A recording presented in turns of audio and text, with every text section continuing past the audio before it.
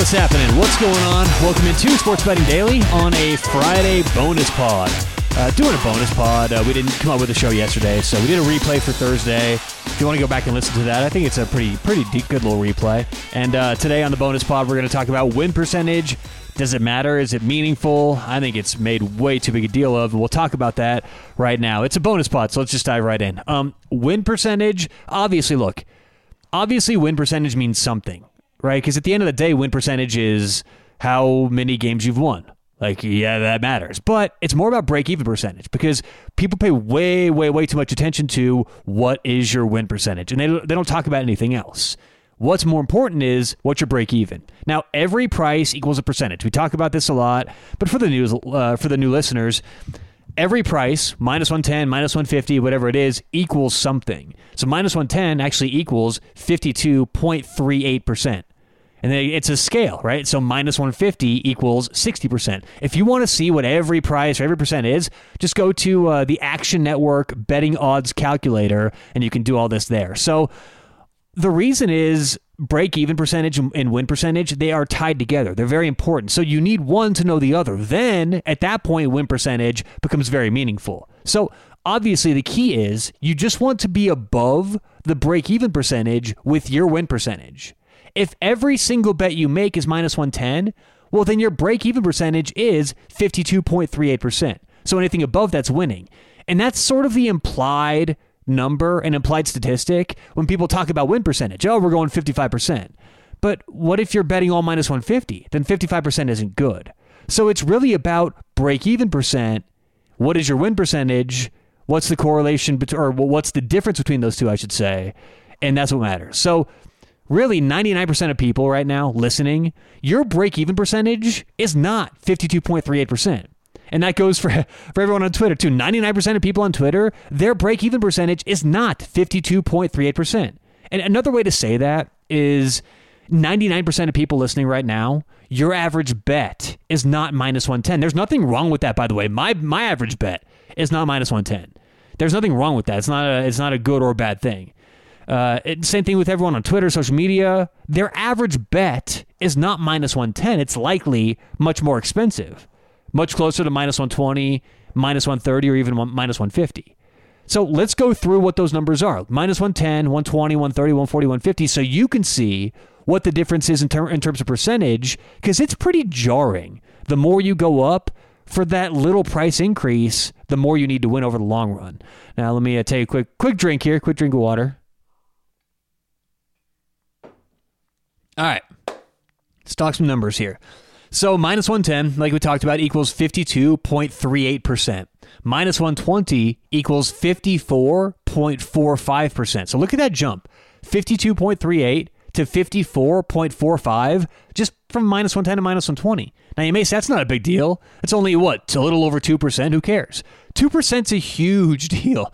2% is gigantic. I mean, look at the blackjack tables in Vegas. You know how much money Vegas makes? It's tens of millions of dollars every year, even every month at some places in Vegas off blackjack. Blackjack's house edge is like 0.5% against you. So, yeah, 2% is a big deal from minus 110 to minus 120. Minus 130 equals 56.62%. Minus 140 equals 58.33%. And minus 150 is a flat and even 60%. So, let's assume your average bet is minus 110. Let's give all these people on social media the benefit of the doubt and say every bet they make is minus 110. So when they say they're going 55% or whatever, let's assume that, because that's sort of the assumption, okay? So assuming that every bet is minus 110, people want to advertise we're going 60%, we're going 65%, we're going 70%, or sometimes even higher on Twitter. And that's not a good thing. Now, it's not bad because I think they're lying or things like that. That's obviously bad, but let's pretend they're telling the truth. Let's pretend they're actually going 60%, which is very, very difficult, near impossible. I mean, Billy Walters, I don't know if he ever hit that number. So let's assume it's true, though. Let's assume this Twitter individual is hitting 60%, betting minus 110 games, every one of them. The reason why that's still a bad thing is, well, let's get into it, because it's kind of a complex idea, but the idea is volume. Okay, so it's all about volume. Now let's get back to the idea of a 60% bet equaling minus 150, because that's important. So if a 60% bet equals minus 150, what that means, what people should really be saying is that if they're routinely going 60% or they have gone 60%, what that means is they're routinely finding bets that are priced minus 110, but should be priced at minus 150. And the reason it's minus 150 is because that's what 60% equals. Over the long run, that's what you're going to go. That's what that means. So they're finding all these bets where over the long run, that's what it looks like mathematically, where they go, what's this bet? Minus 110. What should it be? Minus 150. That's what a 60% winner looks like. So that's what those numbers are going to look like over the long run.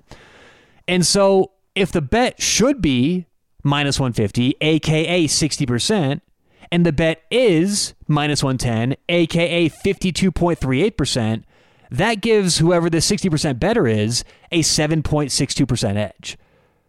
Okay, that's a huge, huge edge. So let's say you find these gigantic edges over and over and over, and at the end of the year, you've gone 60%, which is quite an achievement. That's very impressive, okay? But here's the problem with that. There were, compared to all the 60% bets you found and won, there were thousands, at least thousands, of winning bets that you overlooked. See, instead of stopping at minus 150, what about all those games that should have been priced minus 140? Because when you go 60%, what that means is you're leaving it on the table. Because theoretically, 60% over the long run means all those games should be minus 150, right? There's a lot of math that backs this up, right? So it's pretty much impossible just to go like minus 110 and just win every game, without having a crystal ball. No one does this. The best in the world. The hedge funds who do this, the syndicates, are going 57% maybe on a good year. So if you should be betting games, or if the prices should be minus 150 for all your games, which that's what it means when you end the year 60%, what about all those games that should have been priced minus 140 and are priced minus 110? Or all those games that should be minus 130 or minus 120 that are priced minus 110? If you're a truly skilled bettor and handicapper, you should be able to identify all of those bets with smaller edges. Now let's get back to volume. Technically, you will lose a higher percentage. Your win percent will come down with these additional bets, but you'll win a hell of a lot more money over the long run. Okay. Now it's assumed from some of the smartest math people I talk to that there are about 155% bets on the board for every one 60% bet. And the reason is just market efficiency. They're not going to be that wrong that often. And there's also about 750 53% bets for every one 60% bet. So there's just so many more opportunities with the extension of volume. You're adding the edge every time still, right? If the bet should be minus 120 and we're paying minus 110, that's a very, very narrow edge, but it's still a winning bet over the long run. So you're going to lose way more games, but you're also going to win a ton more games and win a ton more money. So by only going 60%, depending on how much you bet per game, you're potentially leaving thousands, if not tens of thousands, on the table. So ask yourself this: what's more important to you? Your ego and your followers on Twitter thinking you can pick 60%, or what it means in terms of maximizing the amount of money you can actually make over the long run? So this is why it matters, win percentage and break-even percentage, assuming everyone's telling the truth and they're about 52.38% break-even and they're going 60%. I don't see someone who we should all follow and praise. And so I see someone who I go, whoa, you're leaving so much on the table. If you're really that good, why aren't you identifying all these 55%ers and making 10 times the amount of money? If I had someone personally, for me, like a hedge fund type thing, making bets, and they gave me a report at the end of the year that said 60%, knowing this, I would go back and say, this is not what we expected. This is not good, right? So the amount of money you leave on the table, claiming to know, how to manipulate these markets, this is a clear sign you don't know this. The closer you can get to 55%, in my opinion, and the higher the volume, the better for your bottom line. All right, that does it for today's show. Appreciate everyone listening. Good luck whatever you have going on today or tonight. We'll talk to you tomorrow bright and early right here on Sports Betting Daily.